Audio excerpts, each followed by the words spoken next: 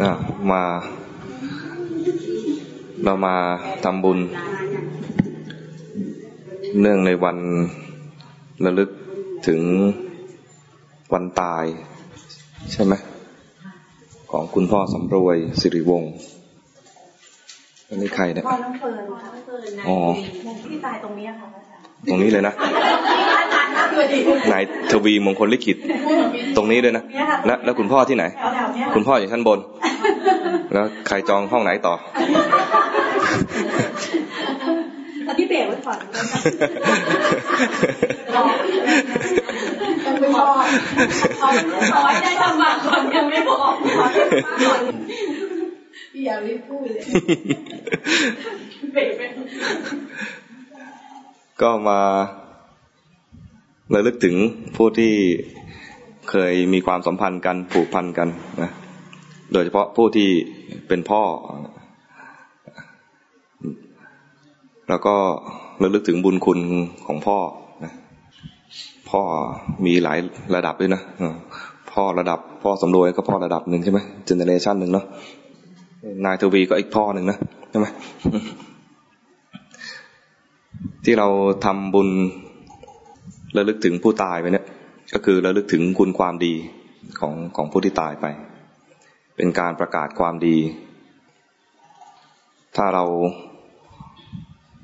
ไม่นึกถึงความดีคือคนตายไม่มีความดีกับเรานะเราก็คงไม่นึกถึงแล้วก็ไม่คิดที่จะทำบุญอุทิศให้นี่เราเวลาผ่านมาหลายปีแล้วก็ยังระลึกถึงผู้ที่ตายไปอยู่แสดงว่าผู้ที่ตายไปนั้นก็มีความดีที่น่าประทับใจเราจึงระลึกอยู่นอกจากนั้นเราก็ยังเป็นผู้ประกาศตัวเองว่าเราก็เป็นผู้มีความดีอยู่เพราะเราก็ที่ทำกันอยู่ที่เนี้ยเป็นการประกาศความดีเพราะว่าเป็นการแสดงความกตัญญูกตเวทีจะว่าเป็นการบูชาคนดีก็ได้หรือว่าเป็นมงคลข้อหนึ่งบูชาจะปูชนียานังบูชาบุคคลผู้ควรบูชาหรือจะพูดทับศัพท์เป็นก็บูชาปูชนียบุคคลบูชาเนี่ยไม่ใช่จับขึ้นหิ้งอย่างเดียวนะบูชาเนี่ยถ้าแปลตามบาลีเนี่ยแปลว่ายกย่องเหมือนถ้ามีใครสักคนหนึ่งทำมาหากินทำธุรกิจร่ำรวยถ้าเป็นสมัยก่อนนะพระราชาก็จะบูชาบุคคลนั้นด้วยตำแหน่งเศรษฐีพระราชาไม่ใช่มาไหว้เศรษฐีแต่ยกย่องให้ตำแหน่งเศรษฐีกับบุคคลนั้นเวลาเราบูชาบุคคลก็คือยกย่องนำเอาความดีมาประกาศนั่นเป็นทางหนึ่งอีกทางหนึ่งก็คือว่าเราเกี่ยวข้องกับท่านในแง่ไหนถ้าเราจะประกาศคุณความดีให้กับท่านก็คือทำตัวเองให้น่ายกย่องด้วยถ้าคุณพ่อสำรวยดีแต่ตายไปแล้วคนภายหลังไม่เห็นเขามาเห็นลูกๆหลานจะประกาศคุณความดีของคุณพ่อ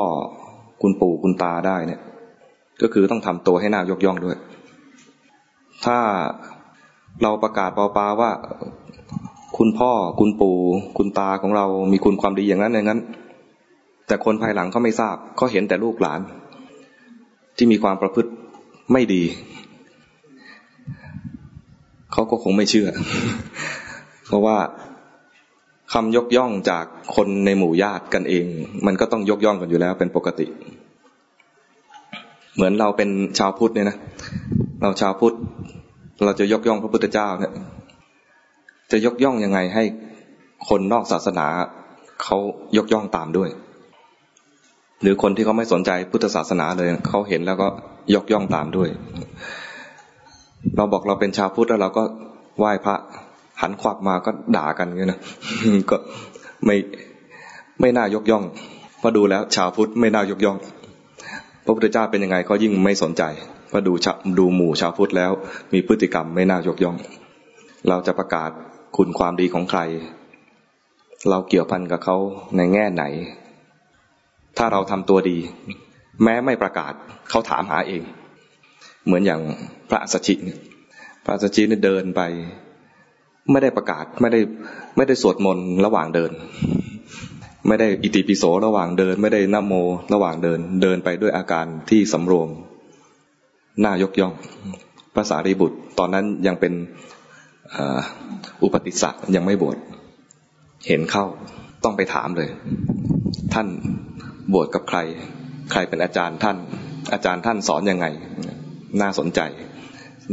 จเพราะว่าคนนี้น่ายกย่องคนนี้น่ายกย่องแล้วเขายกย่องใครใช่ไหมเราทำตัวสมมติเราทำตัวน่ายกย่องเลยนะเขาจะมาคุยกับเราคุณลูกใครนามสกุลอะไรบ้านอยู่ที่ไหน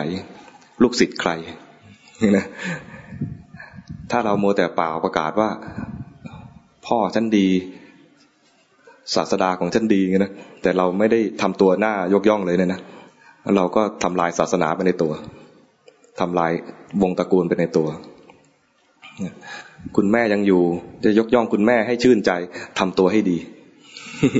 ทำตัวให้ดีให้แม่เห็นแล้วยิ้มคนอื่นเห็นแล้วก็ยกย่องอย่างนี้นะเราอยู่แล้วเราก็มีคุณค่าในการมีชีวิตอยู่ของเราไม่ใช่อยู่แล้วทำหน้าที่เพียงเปล่าประกาศหรือเขียนยกย่องลงในหนังสือไว้อาลัยตอนเผาศพ ไม่พอนะมันเป็นธรรมเนียมไปแล้วว่าพิธีเผาศพเราจะต้องยกย่องคนตายใช่ไหมแต่คนตายถูกยกย่องตอนนั้นเนี่ยเขาจะดีใจหรือเปล่ายังไม่แน่เพราะว่าเขามองดูลูกหลานแล้วถ้าลูกหลานไม่ดีถึงเขาจะเป็นเทวดาแล้วเขามองลูกหลานแล้วเขาก็สลดใจถ้าเป็นผู้ที่ต้องการบุญอยู่ยิ่งไม่มีบุญให้ดีใจเลยฉะนั้นสิ่งที่เราจะทำก็คือทำตัวให้น่ายกย่องด้วยเราบูชาบุคคลผู้ควรบูชาคือพ่อแม่ปู่ย่าตายายก็คือทำตัวให้น่ายกย่องต่อไปด้วยถ้าเขาน่ายกย่องอยู่แล้วพ่อเราน่ายกย่องอยู่แล้วปู่เราน่ายกย่องอยู่แล้วคุณตาเราน่ายกย่องอยู่แล้วเขาก็เป็นแบบอย่างเราก็เป็นผู้เดินตามแล้วถ้าให้ดีก็ต้องพัฒนาให้ดียิ่งขึ้นไปทำไมต้องดียิ่งขึ้นไปเพราะว่าโลกรุ่นเราเนี่ยมันมีตัวยั่วมากกว่ารุ่นพ่อรุ่นปู่รุ่นตาของเรารุ่นปู่รุ่นตาของเราเนี่ยอาจจะมีตัวยั่วน้อยไม่ต้องใช้กำลังแรงใจมากในการที่จะทำตัวเป็นคนดีเท่าไหร่แต่รุ่นเราเนี่ยรู้สึกว่ามันจะมีตัวยั่วเยอะ ก็ต้องใช้กำลังแรงใจมากขึ้นหน่อยตัวยั่วบางทีก็มาเนียนๆเราต้องรู้ให้ทันบางทีก็มาแรงบางทีก็รับไม่ทัน โอ้มาเนียนก็ตั้งตัวไม่ทันมาแรงก็รับไม่ทันแย่เลยนะ นั้นต้องฝึกนะอันนี้เป็นเครื่องหมายว่าเราต้องรู้แล้วว่ามันมีตัวที่จะมายั่วให้เราหลุดออกนอกทางนั้นสิ่งที่เราจะมั่นใจได้ว่าเราจะเป็นผู้น่ายกย่องต่อไปก็คือต้องฝึกตนฝึกตั้งแต่ตอนที่มันยังไม่ฉุกเฉินยังไม่ร้ายแรงนี่แหละมีอะไรนิดๆหน่อยๆให้รีบรู้ตัวไว้ก่อนอะไรที่มันเกิดขึ้นในใจนิดๆหน่อยๆก็รู้ทันกายเคลื่อนไหวอยู่นิดๆหน่อยๆก็รู้ทันใจแวบหนึ่งที่มันเคลื่อนไปก็ให้รู้ทันกิเลสนิดๆหน่อยๆอย่าชะล่าใจว่าโอ้นิดหน่อยไม่เป็นไรนิดหน่อยนั่นแหละมันจะค่อยๆโตถ้าเราไม่รู้กับมันนั่นนะถ้ารู้ปุ๊บนิดเดียวมันก็ดับไปเลยแล้วไม่ต้องกลัวว่ามันจะไม่มีให้ดูอีกเดี๋ยวมันก็มา เพราะว่ายังมีตาอยู่ยังมีหูยังมีจมูกยังมีช่องทางที่รับรู้โลกถ้าเรายังไม่มีอริยมรรคที่มาตัดกิเลสตามนี้นะเดี๋ยวมันก็จะมีตัวยั่วให้เราเกิดกิเลสอีกเมื่อมันมีตัวยั่วให้เกิดกิเลสตายังไม่บอดหูยังไม่หนวกได้ยินได้ฟังได้เห็นอะไรที่มันยั่วให้เกิดราคะเดี๋ยวมันก็มีราคะอะไรที่มันยั่วให้เกิดโทสะเดี๋ยวก็เกิดโทสะก็ดูไปดูให้ทันอย่าให้มันกลายเป็นว่ากิเลสมันเกิดขึ้นมานานจนครอบงำจิตใจของเราแล้วไปทำผิดศีลถ้าจะทำผิดศีลแล้ว คราวนี้ดูอย่างเดียวไม่พอต้องข่มใจนี่ก็ทำสมถะสงบกิเลสให้ได้ก่อนข่มใจให้สงบกิเลสให้ได้ก่อนไม่งั้นแล้วเดี๋ยวมันจะไปผิดศีลแต่ถ้าข่มใจให้สงบไปแล้วเนี่ยคราวนี้พอมันสงบไปแล้วเห็นใหม่ดูใหม่ได้ยินใหม่เกิดกิเลสขึ้นมาเกิดคราวใหม่เนี่ยมันไม่ใช่แรงเหมือนตอนข่มมันเกิดเบาๆมันเริ่มจากเบาแล้วก็ไปแรงตอนนี้จะเป็นโอกาสที่เราจะมาเจริญสติในแนวทางของวิปัสสนาได้คราวนี้ไม่ต้องห้ามแต่ถ้าดูไม่ทันมันตัวใหญ่แล้วมันจะข่มเราอยู่แล้วเราต้องข่มมันก่อน จะพุทโธก็ได้หรือจะเจริญเมตตาหรือจะเจริญดูมรณสติของตัวเราเองก็ได้แต่เราก็ให้รู้ว่าขณะนั้นกำลังทำอะไรตอนนี้กำลังทำสมถะอยู่รู้ว่าทำสมถะอย่างนี้แล้วว่าเราทำพร้อมด้วยสติและสัมปชัญญะสติก็คือรู้ว่ากำลังทำอะไรอยู่สัมปชัญญะก็รู้ว่าที่สิ่งที่ทำนั้นเขาเรียกว่าอะไรแล้วก็ทำอยู่แล้วตอนนี้สติถ้ามาโดดๆเนี่ยจะพูดคำเดียวเนี่ยนะจะรวมถึงสัมปชัญญะด้วยแต่ถ้าพูดคำเดียวแล้วใจนึกไม่ถึงก็ต้องเตือนกันด้วยการพูดกันบ่อยๆว่าสติก็แค่รู้สภาวะนะตัวสัมปชัญญะคือรู้ว่าที่ทำอยู่นั่นคืออะไรเป็นสมถะหรือวิปัสสนา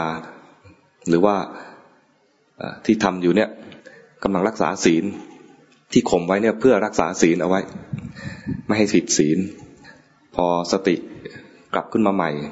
ตอนที่มันมีกิเลสเบาๆคราวนี้รู้เฉยๆไม่ต้องห้าม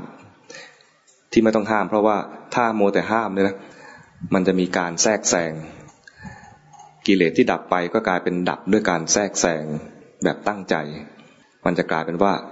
มันดับเพราะฉันทำมันดับเพราะฉันเจริญอานาปานสติมันดับเพราะฉันเจริญเมตตามันดับเพราะฉันเจริญอะไรมรณสติดูความตายแล้วมันก็ดับฝ่อไปเลยกิเลสฝ่อไปเลยมันมีการทำถ้ามีการทำแล้วมันดับไปเนี่ยจิตจะไม่เห็นเลยว่ามันมีลักษณะที่มันเป็นไปเองคือมันมีเกิดมีดับเองจิตมันจะไม่จำว่ากิเลสมันเกิดดับเองมันจะจำว่าเมื่อกี้ฉันทำมันจึงดับไปปัญญาจึงยังไม่เกิดทีนี้ถ้ากิเลสมันไม่แรงเราดูเฉยๆดูอย่างที่ว่าอะไรไม่ลงแรงที่จะไปดับไม่ลงแรงบังคับไม่ลงแรงที่จะบีบมันให้อยู่กับที่ตัวที่จะเป็นตัวหลอกเราให้แทรกแซงก็คือตัวความหวังของเราว่าเวลาเราปฏิบัติธรรมเนี่ยเราหวังอยู่อย่างหนึ่งไม่ใช่อย่างหนึ่งหลายอย่าง แต่ละคนเนี่ยหวังรวมๆแล้วเนี่ยจะประมาณอยู่3อย่างหวังสงบแล้วก็หวังให้นิ่งหวังให้ดีนี่มันมีอะไรบ้างนะสงบนิ่งดี 2-3 อย่างเนี่ยทำแล้วไม่สงบรู้สึกว่าไม่ดีทำแล้วดูตัวเองไม่ดีรู้สึกว่าใช้ไม่ได้ทำแล้วไม่นิ่งใจไม่นิ่งเลยรู้สึกว่าไม่ดีตัวนี้เป็นตัวหลอกทำให้เราแทรกแซงพอมันไม่นิ่งก็รีบทำให้มันนิ่ง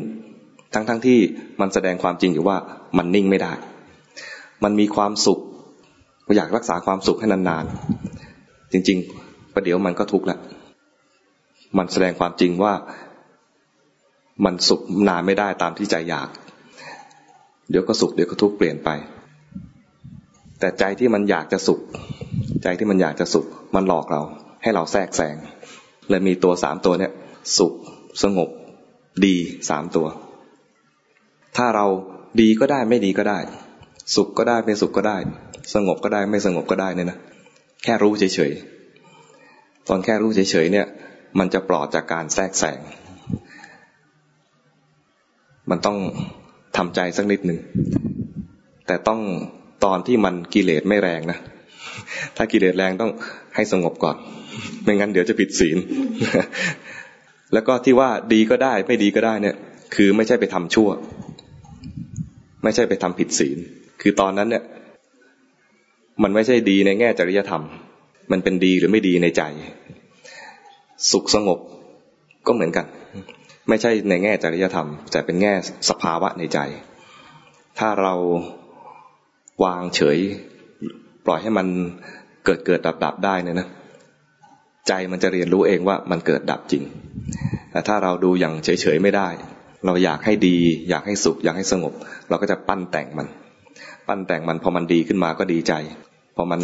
มีความสุขขึ้นมาก็ดีใจมันสงบขึ้นมาก็ดีใจพอมันเปลี่ยนแบบนี้ไม่ยอมก็แทรกแซงอีกพอแทรกแซงก็ไม่เห็นของจริงก็เลยอยู่ในลูปเนี่ยวนอยู่ตรงนี้เองนั้นให้รู้ตัวหลอก3ตัวสุขดีสงบ3ตัวเนี่ยเป็นตัวหลอกอันนี้ในแง่ที่ว่าเจริญวิปัสสนานะไม่ใช่เกี่ยวกับจริยธรรมนะจริยธรรมต้องเป็นคนดีเวลาเข้าในที่ชุมชนเข้าในพิธีต้องสงบเป็นไม่ใช่เป็นลิงตลอด ชักยากไปปะไม่ยากนะ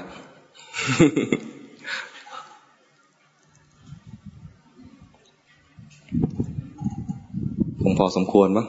เนาะมาอย่างนี้ก็น่าจะเป็นการทำตัวให้น่ายกย่องสมเป็นลูกหลานของคุณพ่อสำรวยเป็นลูกของคุณพ่อทวีนะคนเดียวเหรออ๋อแต่คุณพ่อสำรวยนี่หลายคนใช่ไหม เราอยากให้คนทั้งโลกเนี่ยรู้จักคุณพ่อสำรวยในแง่ไหนมันขึ้นอยู่กับเราแล้วนะคุณพ่อสำรวยไม่ได้อยู่ให้ชาวโลกก็เห็นแล้วใช่ไหมตอนนี้เราเป็นผู้ที่จะประกาศให้ชาวโลกรู้ว่าคุณพ่อสำรวยดีแค่ไหนก็คือพวกเราที่อยู่ข้างหลังเนี่ยจะทำตัวดีแค่ไหนแล้วนึกถึงต่อไปด้วยว่าเราจะยกย่องพุทธศาสนาของเราเนี่ยได้ดีแค่ไหนก็คือให้คนนอกศาสนามาดูเราหรือคนที่ประกาศตัวว่าเป็นศาสนาพุทธแต่เขายังไม่เข้ามาปฏิบัติประพฤติปฏิบัติเนี่ยนะเขาเห็นเราว่าเข้าวัดบ่อยเป็นนักปฏิบัติเนี่ยเขาจะมองครูบาอาจารย์ในแง่ไหนเขาจะมองพุทธศาสนาในแง่ไหนเขาจะเบื่อธรรมะไหมขึ้นอยู่กับพวกเราเนี่ยที่เราหันหน้าเข้ามาศึกษาพุทธศาสนาแล้วเนี่ยเราทำตัวให้น่ายกย่องไหมถ้าเราทำตัวน่ายกย่องแล้วคำยกย่องก็จะส่งผ่านต่อไปถึงครูบาอาจารย์ส่งผ่านต่อไปถึงพระธรรมส่งผ่านต่อไปถึงพระพุทธเจ้าถ้าในวงแคบของเราในหมู่ชาวบ้านคือเราต้องการจะให้พ่อของเราปู่เราตาเราเนี่ยได้รับคำยกย่องไหมลูกหลานก็ต้องทำตัวน่ายกย่องให้ได้ ก็ขอให้พวกเราทำตัวให้น่ายกย่องสมกับเป็นลูกเป็นหลานของบุคคลที่น่ายกย่องแล้วก็สมเป็นสาวกของศาสนาที่น่ายกย่องก็คือศาสนาพุทธที่พระพุทธองค์ทรงแสดงวิธีทางถึงความพ้นทุกข์ให้แล้วเป็นศาสนาที่ประเสริฐเลิศที่สุดแล้วเนี่ยก็ขอให้เราทำตัวให้สมกับเป็นลูกศิษย์ของพระพุทธเจ้าให้คนอื่นมาเห็นแล้วยกย่องด้วยกันนะ